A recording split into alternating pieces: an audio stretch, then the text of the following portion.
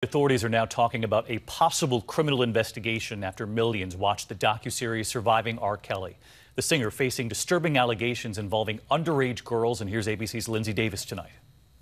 Just days after an explosive Lifetime documentary detailing allegations of domestic abuse and sexual misconduct against the man often regarded as the king of R&B. You had to pretty much agree to it, no matter how demeaning it felt. Prosecutors in Illinois are asking alleged victims of the singer to contact them. I'm here today to encourage victims of sexual assault or domestic violence related to these allegations to please get in touch with our office. Kelly is known for chart-topping hits like I Believe I Can Fly. I believe I can fly.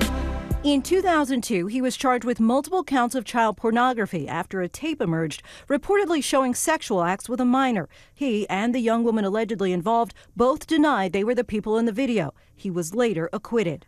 Do I believe that he should serve time in jail? I do. You would like to see him arrested? Yes. We sat down with his ex-wife Andrea Kelly last October, who claims she was a victim of emotional, physical, and sexual abuse at the hands of R. Kelly. Did you ever fear for your life? Yes. You thought he might kill you? Yeah. Kelly has called the allegations lies and has also threatened legal action, but there has been enormous reaction to the documentary. Advocates for sexual assault victims say they've seen calls into the hotlines go up 20%, David. All right, Lindsay Davis, you'll continue to follow it for us. Thank you.